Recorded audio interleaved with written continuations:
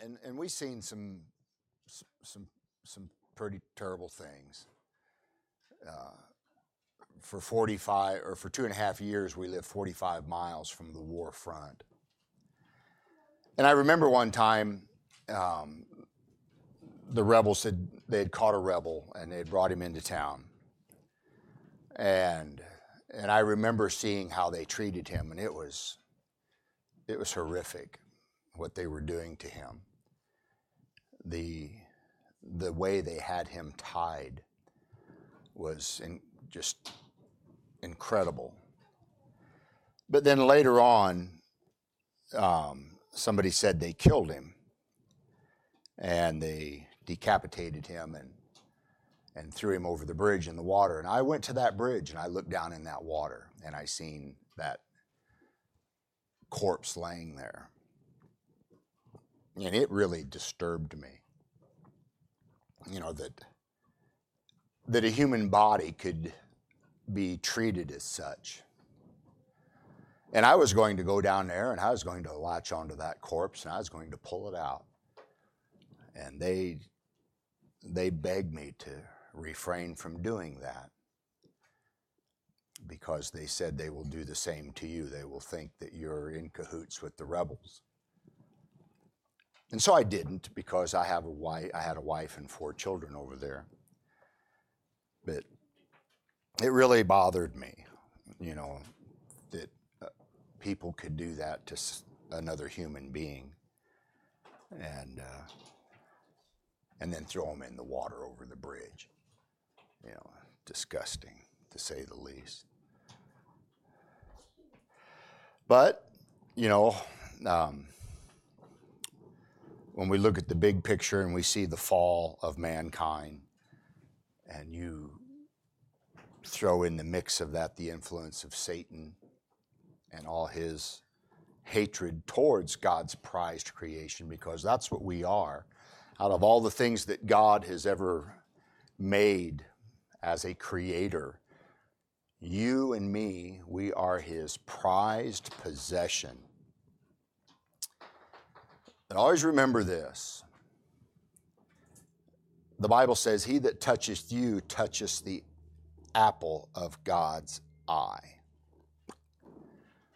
And so how we treat mankind, man is made in the image of God. And there will be consequences to come. Judgment Day. The old saying goes, the wheels of God's judgment, they turn, but they turn slow and fine. He doesn't miss anything. Amen. Luke chapter 10 this morning. Luke chapter 10. I would encourage you, if you know, to get some reliable news sources if you can, and really pay attention to what's going on in Israel. Really pay attention. These things are extremely significant. Again, that's God's prophetic timepiece, is that nation there. Luke chapter 10, very familiar story. We've preached from this a time or two down through the years. Luke chapter 10, verse 25. And behold, a certain lawyer stood up and tempted him, saying, Master, what shall I do to inherit eternal life? And he said unto him, What is written in the law? How readest thou? And he answering said, Thou shalt love the Lord thy God with all thy heart, and with all thy soul, and with all thy strength, and with all thy mind, and thy neighbor as thyself. And he said unto him, Thou hast answered right.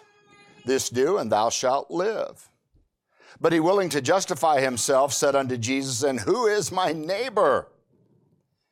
And Jesus answering said, A certain man went down from Jerusalem to Jericho, and fell among thieves, which stripped him of his raiment, and wounded him, and departed, leaving him half dead. And by chance there came down a certain priest that way, and when he saw him, he passed by on the other side. And likewise a Levite, when he was at the place, came and looked on him and passed by on the other side. But a certain Samaritan, as he journeyed, came where he was, and when he saw him, he had compassion on him, and went to him and bound up his wounds, pouring in oil and wine, and set him on his own beast, and brought him to an inn, and took care of him. And on the morrow when he departed, he took 2 pence, and gave them to the host, and said unto him, Take care of him, and whatsoever thou spendest more, when I come again, I will repay thee. Which now of these 3 thinkest thou was neighbor unto him that fell among the thieves? And he said, He that showed mercy on him. Then said Jesus unto him, Go and do thou likewise. May the Lord add the blessings to the reading of his word. And everyone said, Amen. The parable number 17 here this morning is the Good Samaritan, the Good Samaritan. A lawyer came to Jesus and he asked him, What shall I do to inherit eternal life? Of course, the Bible says he was tempting the master. And Jesus answers his question with a question. What is written in the law? The lawyer answers, and after his conscience is touched, he asks again, Who is my neighbor? And Jesus then tells this parable. Once again, it's important that we try to understand the background, the setting of what is being said in Scripture. We never want to take just one Scripture and build a theology on it without considering all the other things that are around it.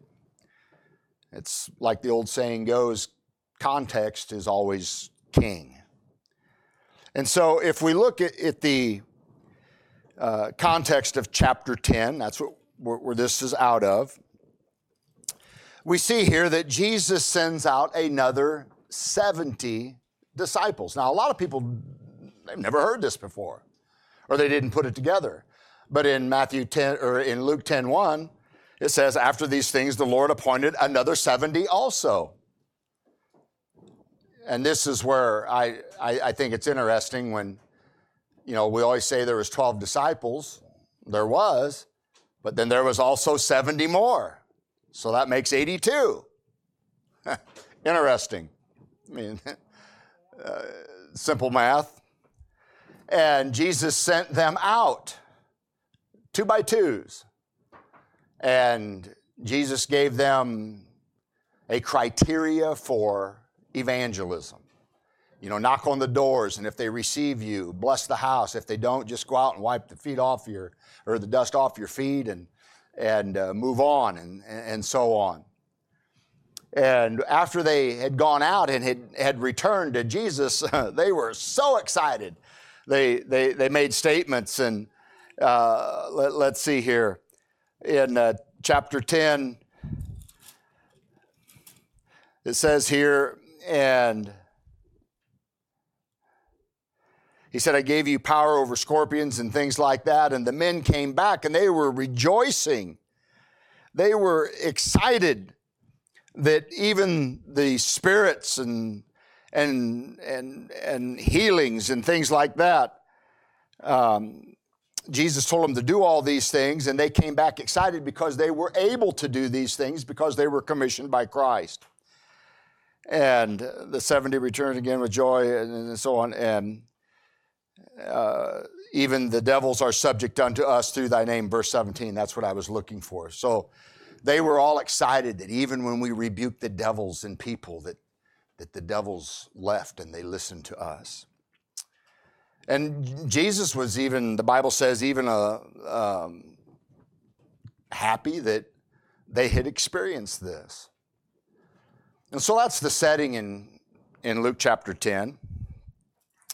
And then as he's privately talking to his disciples, there came a lawyer. And this lawyer stood up and asked him some questions. There's always that one person that has that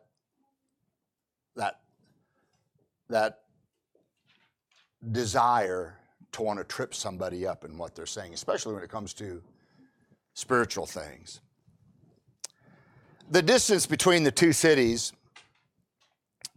from Jerusalem to Jericho was about 18 miles. And in that 18 miles, the elevation difference was about 1,000 feet.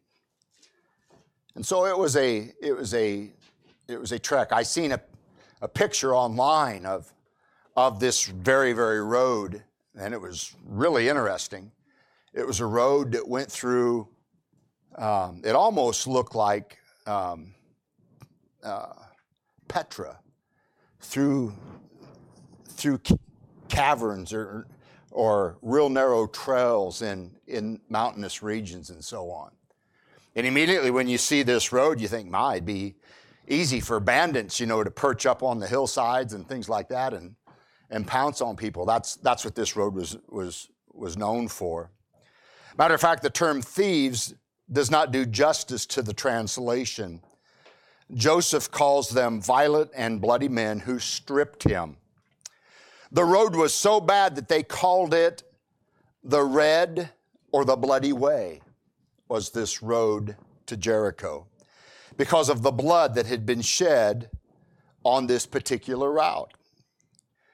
It's just one of those routes that you really didn't want to travel, but it was needful if you were going from this city to that city.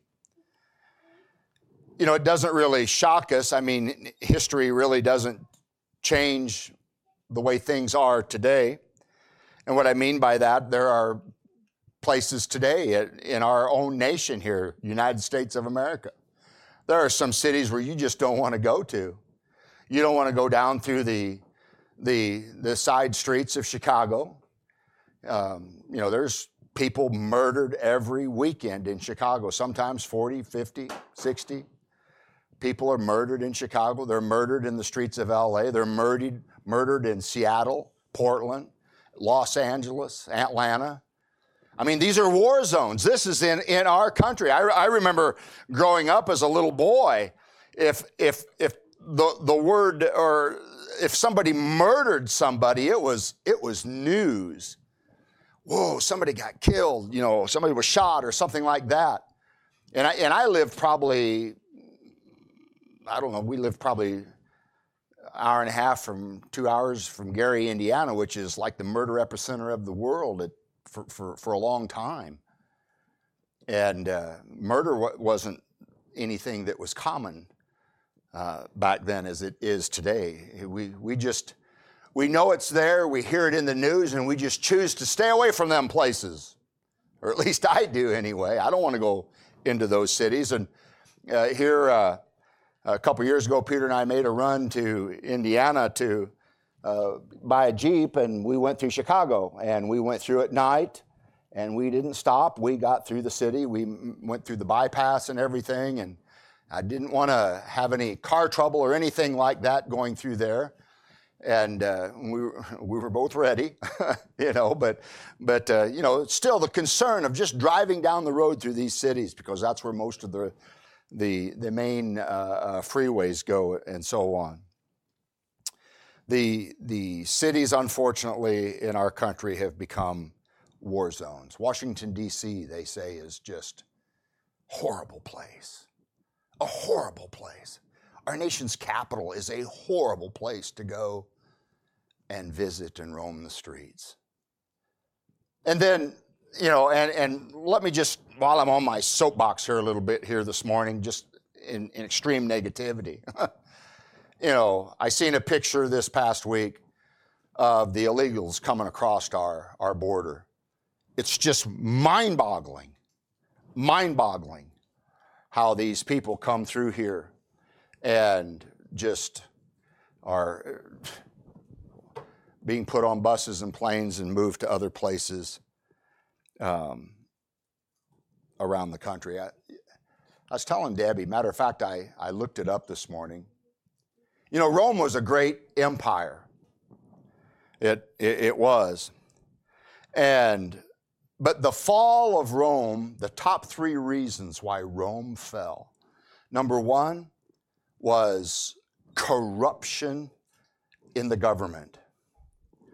Number 2 was the division in the governmental parties, like Democrat, Republican. Number 3 was the invasion of illegals into their country, known as what were they called? The ghouls. Was it the ghouls? They were germanium. And I think they were called the ghouls, I believe. Huh? The Gauls. There you go, the Gauls. Not the Gruels, the Gauls. But those 3 reasons are the main reasons why Rome fell. And you see just almost the exact same thing going on here in the United States of America. I remember when we lived in Sierra Leone, there was the capital city there was Freetown. Freetown was massive. And there was, we would go there and we would buy supplies and then go back up country 150 miles. But Freetown was where it was at, man. Everybody wanted to go to Freetown. It was just a lot of people and dire poverty. And there was this one section of the city where we would go and buy supplies. The Lebanese people, the Muslims, were the merchant people there. And they were on what they called E Street. You could go up and down E Street very carefully because it was a hot place for corruption and crime. But that's where the Lebanese merchants were, and we'd buy our nails and cement and and whatever, hinges, doorknobs, whatever we needed in building our buildings. But from E Street, there was then what they called Lower E Street, and it was really bad. You just didn't go down there. You just didn't. Matter of fact, one of the missionaries that I was with one time, we were there on E Street. We had just purchased some things from the Lebanese, and he opened his car door, his truck door, and he threw his money bag. You did not carry a wallet. You literally carried a bag because their money had no value, and so you carried boxes or bags of money. And he opened up his door and threw it in there. Well, somebody hollered at him, and he turned and looked, and somebody reached in there and grabbed that. It was like, a couple $1,000s in leones. Well, we went and called the police, and the police came, and of course that's a joke within itself. And somebody said they went down that stairwell there. Well, that stairwell went to Lower E Street, and the police basically said, "Well, it's your loss because we ain't going down there." It was just a bad neighborhood, a place you didn't go down. It was right down by the ocean. Remember that there are always 2 poles in a man's nature. The negative pole is that men are always going to be in need for something. I mean, we're seeing it more and more and more in our society, especially in Missoula. I mean, homelessness is just crazy. You get on some of the side streets there in Missoula, and you see the rundown campers and the tents and people where they're just living everywhere that they can. My barber, we were talking about it, and he said he donated some time to go down and cut the hair of homeless people. And this is exactly what he said. He asked one of the homeless people, he said, "Where are you from?" And he says, "Florida." And my barber said, "Well, what brings you to Missoula?" And he said, "A free haircut." A free haircut. They just kind of move where they can exist, where they can be taken care of. And unfortunately, we live in close to one of these cities where they accept this with open arms. And I'm kind of leading up to something here. I don't mean to sound cold and uncaring. That I'm deliberately going down this direction here. And so you see the negative pole that man is always in need. But then there's the positive pole in man. And what I mean by the positive pole, that there's always a person out there that is willing to help that person in need.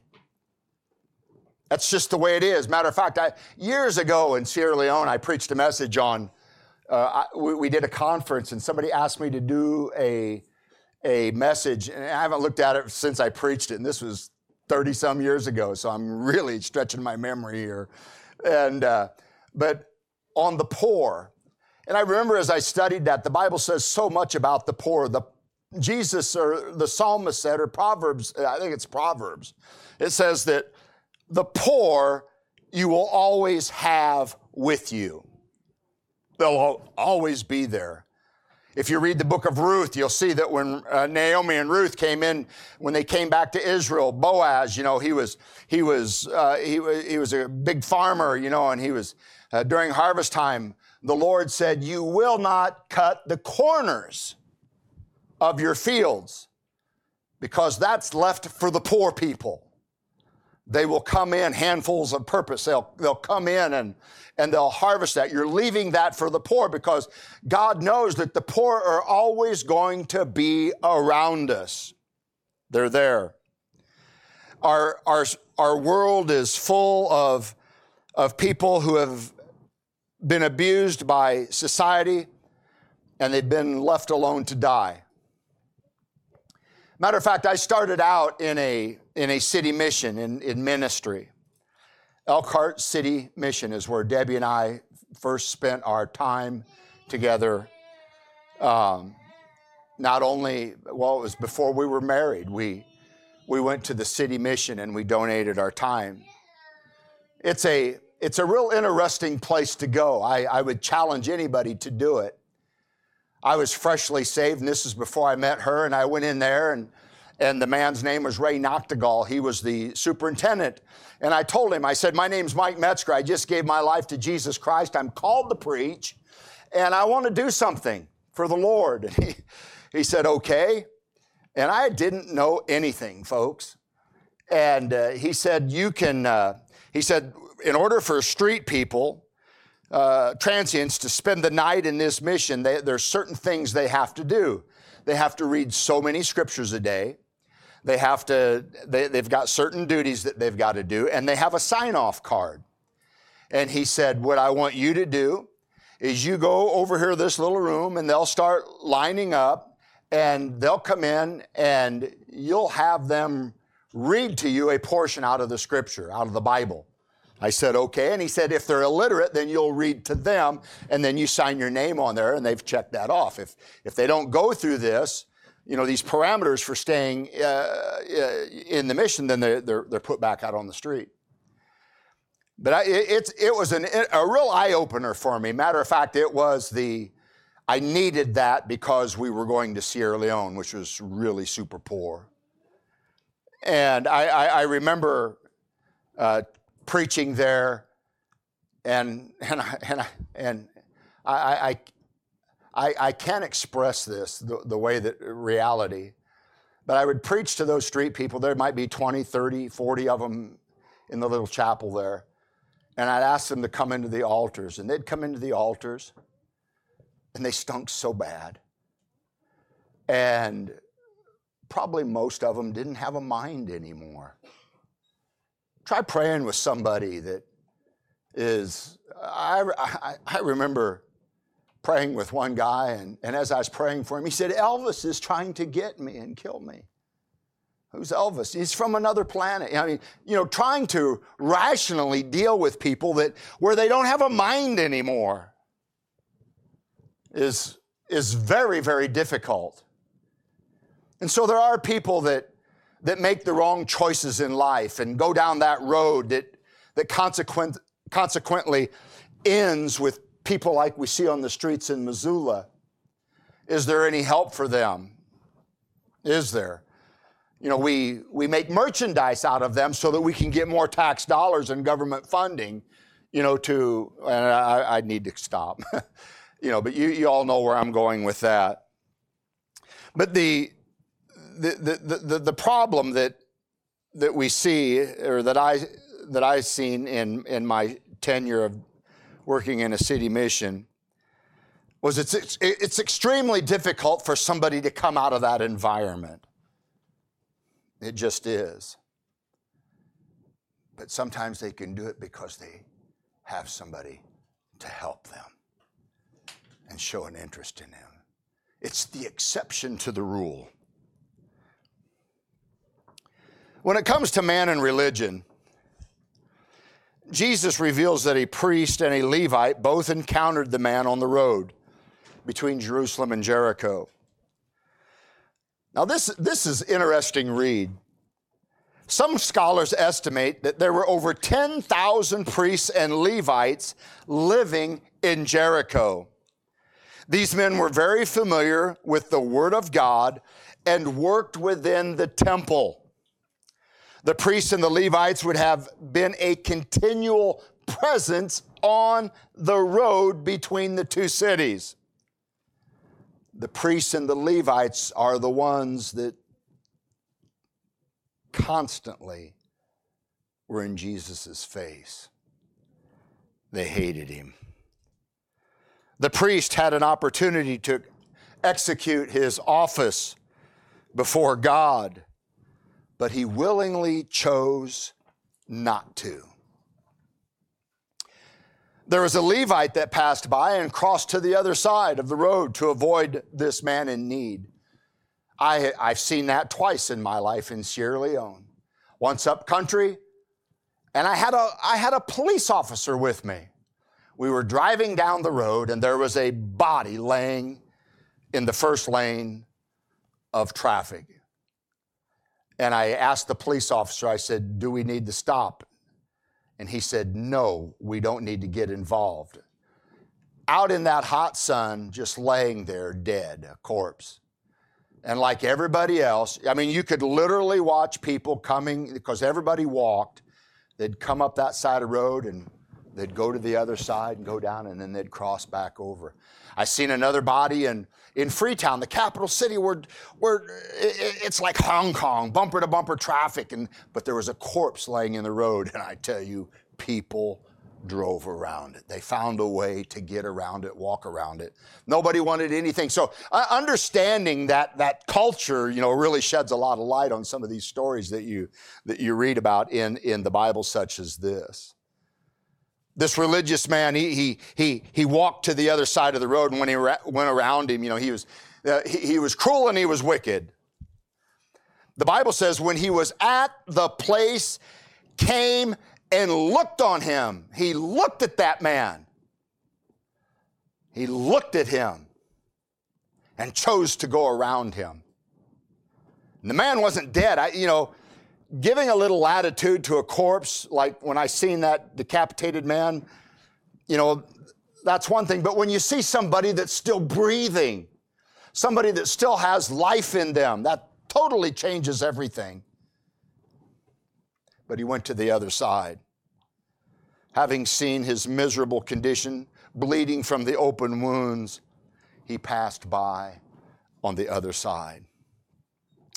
Well, this is all rhetorical thought on my part, but, knowing what the Bible says about the priests and the Levites, maybe the priest might have said, well, I'm going to be late for my temple duties, or maybe I'll bloody my clothes and then I'll be ceremonial unclean and not be able to go in and do my duties as a priest.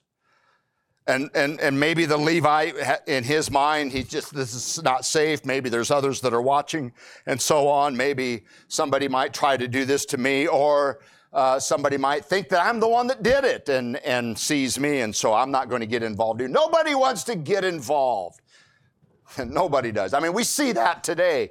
The more and more we live our lives, we see people simply don't want to get involved. Just go around it. Not that we should carelessly plunge into things that will harm us. I hope you understand me here. Both of these religions left a man to die. He was alone, naked, and he was hurting. But Jesus' point in this, ordinary human compassion is a higher priority than ritual obligations. Saul was told to kill Agag, the Amalekite, by God. You'll go to war with them, kill him, and do not take any spoils of war. And Saul did. He took the king and took the best of the sheep, and he offered one to God in a sacrifice. And Samuel heard the bleating of the sheep, and he said, "What's going on here? Is that sheep that I hear?" And Saul said, "Well, I gave the best to God." And Samuel said, "To obey is better than sacrifice. And so the kingdom will be stripped from you, Saul." We live in a time, and maybe that's not a right usage of my thought here. There has always been a time, let's put it that way, where governments, the powers that be, try to desensitize people. It's a counter to Christianity. It's a counter to anything that's right. And what I mean by that, this world desensitizes people from having compassion on their neighbor by all the things that are going on that I've already described. We live in a dog-eat-dog society. We don't notice that so much today because we live in western Montana, in Rio Valley County. It's conservative. Missoula's on the other side, but we live out, used to be in the sticks, Eugene. Not anymore. Houses popping up all around us and so on. But, another thing that I see, and I was voicing this to someone just the other day, and if I could get you to take this and swallow it and not spit it out, I would feel like I've accomplished something here this morning. Our lives are so busy. We're constantly on the run, and we cannot see the need to help somebody else. We're so caught up in our own life and so on. It kind of goes with Peter's message on sanctification this morning. We get so caught up in what we do that we're out of the will of God. When Jesus said, the will of God is loving your neighbor. Our society has programmed us to live in the fast lane. And folks, I want you to know it's not going to get any slower. The pace is picking up. I don't have hardly any time anymore. It's a vortex. I'm caught up into it just like everybody else is. I have got to make myself take time, amen, to have my time with the Lord. Because if I don't do it, if I don't put my foot down, something else is going to encroach upon my time, and I will not allow that. I won't. We're living in such a fast-paced life that we no longer have church time, we no longer have family time, and we no longer see the need for helping others. We just don't see it. And I'm not trying to soften the condition that we're in. But it's really hard not to be that way sometimes because there's so many things going on that cause us to shadow back. And I don't know, during the last elections, we had Black Lives Matter, the George Floyd things, and that's all a travesty. That's all sad that all that happened. But look what came out of it. There was another agenda. Antifa, look what Antifa. So people, the cities, as we said earlier, people don't want to go there because these extremist groups are there. And they don't care about anybody. Nobody. So it's hard to be compassionate. It's all a concerted effort to try to get our values as Christian tweaked so that we just turn the cheek or look the other direction. Our democratic government has ruined our nation's borders and cities. It just has. Chicago's O'Hare, even the Democrats, the Democratic strongholds are starting to complain now. Chicago's O'Hare Airport is the airport terminal itself is a big housing unit for illegals. They don't know what to do with them all. New York their hotels are full of illegals. I read where the Patriots were in LA or someplace and they couldn't even get a motel because they were full of illegals.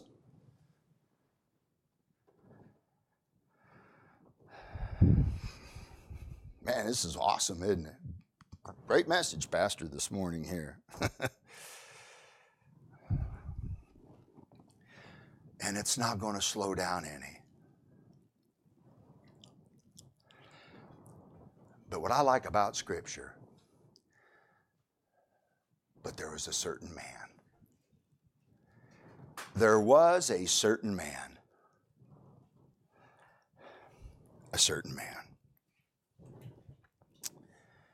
A certain man.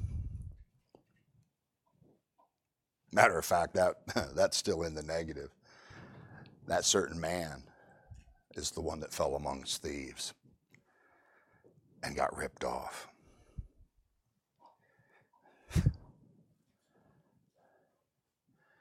You ever feel like you hold your pocketbook a little bit closer than you ever did before? We're always concerned about our dollar.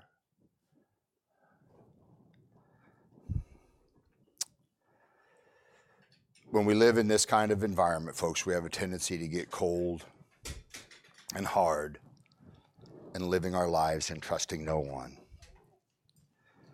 We've become cynical towards our government and all of its scandals, and I'm not justifying any of that stuff, but it's having a bad impact on its populace. You know what, Quentin was here. He said something that blew my mind. And correct me if I'm wrong here, but before Hawaii was brought into statehood with the United States, it was a kingdom. And he said amongst their people, white people are hated. The Polynesians and Samoans, they're big people. And he said, you want to watch out what villages you go into because they don't like white people because of what happened after Pearl Harbor and how we, took everything. But he said, as an evangelist coming here to the States and meeting the people in the United States, people such as you and myself and other great people in this, he realized that it's not the people, but it was the government over the people. And he's been trying to get that message conveyed back to them. It's not all white people that are bad. It's the government of the United States that's bad. And we are on the air, aren't we? Going all around. It's pathetic. Living with these kind of pressures cause some people to have an attitude problem with God. They blame God for everything that's going on. And I think I told Debbie just the other day that religion in the United States is plummeting to an all-time low. People just don't want anything to do with God anymore. And it shows. It shows. Now the positive. There was a certain Samaritan. This certain Samaritan was exposed to the same dangers as the others were exposed to. He could have been a Jew, which the Samaritans detested, but it says a certain Samaritan. Some people are so hard and cruel that if you're not a certain color, you're discriminated against with hatred and violence. But this man, the Bible says he had compassion on him. Compassion, if you look it up in the Greek, the Greek word is about 10, 15 letters long, but it means when he looked upon him, his bowels churned.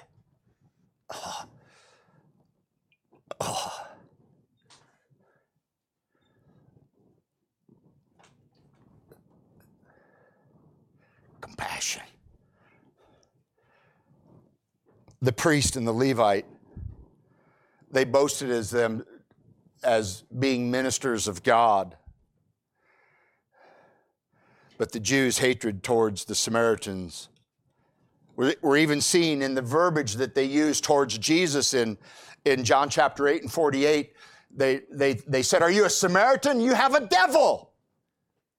That's what they accused Christ of. You can read it for yourself. John 8:48. Some Samaritans detested the treatment they received from the Jews and sought to kill them. Josephus also said that Samaritans entered Jerusalem secretly and polluted the temple by scattering human bones in it. Samaritans, if you're wondering who a Samaritan is, a Samaritan they're just a mixed breed of different people, and they have a little bit of Jew in them. Like a half-breed or a quarter breed or something like that, and they're detested. But the heart of this one Samaritan was not hardened. The Bible says he bound up his wounds, no doubt with the strips of cloth taken from his own garment. He revived the guy, sat him on his mule, and took him to the inn. See, not everybody has a bad heart. Everybody is not bad. Some people are good. And I'm not doing justice to the strain in the relationship between the Jews and the Samaritans. There's so much that can be said in Scripture. Jesus healed a Samaritan leper in Luke 17. He honored this Samaritan for his neighborliness. He praised a Samaritan for his gratitude in Luke 17. He asked for a drink from a Samaritan woman at Jacob's well. I love that story. He said, "Give me a drink." And she said, "Well, this is my, cryptic version here. This is Jacob's well." And Jesus said, "I'll give you some water that you'll never thirst again." And he told her who she was, read her life story to her, and she got so excited she went to her town, told all the people in her town, Samaria, and they came out and Jesus preached to all of them. That's so awesome. Matter of fact, after Jesus ascended, in Acts 1:8, he says, "And ye shall receive power if the Holy Ghost has come upon you, and ye shall be witnesses unto me in Jerusalem, Judea, and Samaria." And Samaria. Philip, in Acts chapter 8, the Bible says he went to Samaria to preach. The Good Samaritan dressed the victim's wound, let the man ride on his donkey while he walked through this dangerous territory. He paid money to the innkeeper for extended convalescent care. He even promised credit for additional funds that might be needed in a lengthy stay. Now, Hannah, as you come to the piano, I want us to observe some qualities of this Samaritan. And just kind of look at yourself. And these were good qualities. He had eyes. He was looking. He didn't turn his head, but he had eyes and he could see that there was a man in need. Last week, Debbie and I went down to Victor. On our way down, I seen a car alongside the road. I seen the hood up, and I see an elderly man out standing by the roadside. And I thought about stopping, and I said, "No, I won't," in my mind.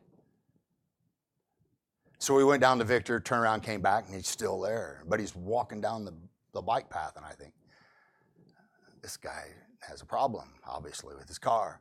We went probably a mile down the road, and I just thought, man, I'm going to turn around. So I turned around right in the middle of 93, and I went back. I pulled off side of the road, and the guy's walking back up the bike path. And I said, you need any help?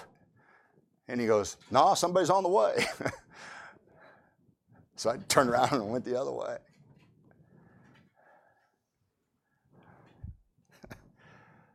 Do you see the needs of people around you? Or do we just take for granted that help is on the way from another source? He had a heart. How can anybody with a heart look upon a person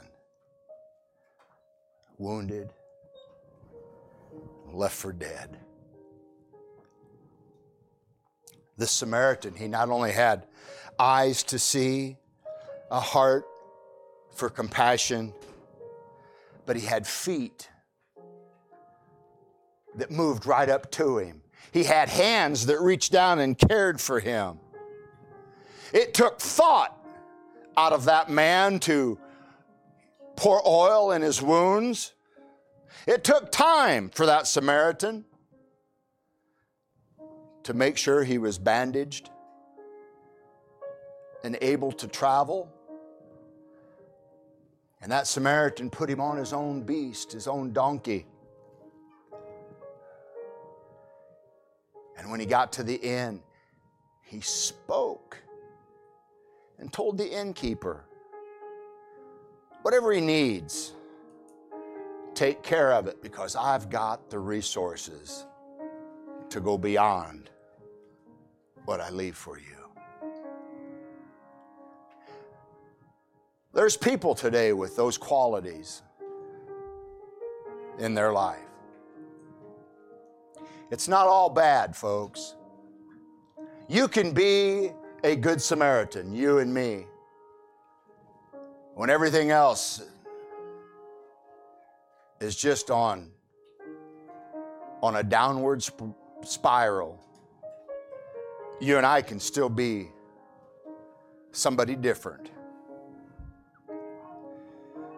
The lawyer was obviously a scholar of the law, but void of the principles of the law. They simply weren't active in his life. Remember, he was tempting Christ. You know, the greater lesson of this story, matter of fact, there's two of them, and I'll close. When we were lost, when Mike Metzger was lost, when I was left for dead, when I was naked, when no one wanted to help me, he came to me and took time with me. Isn't the whole crux of being a Christian being Christ-like? Isn't it? The practical lesson that we can learn from this parable of the Good Samaritan is to give to others what we've already been given. Jesus Christ. Let's stand. Father, we thank you for your word here this morning. It's a good word. Lord, we live in a hostile world. We don't see it too much because we're still country people here. We still live somewhat secluded. But Lord, the rest of our country from the Mississippi east, Lord, is rough. I feel for the people that live there. But Lord, help us in our isolation. Geographically speaking, help us not to lose our sight for helping somebody. Being like Christ and looking into somebody's need. Spending time, having compassion, even if it costs us a little money. Help us, Father, in Jesus' name.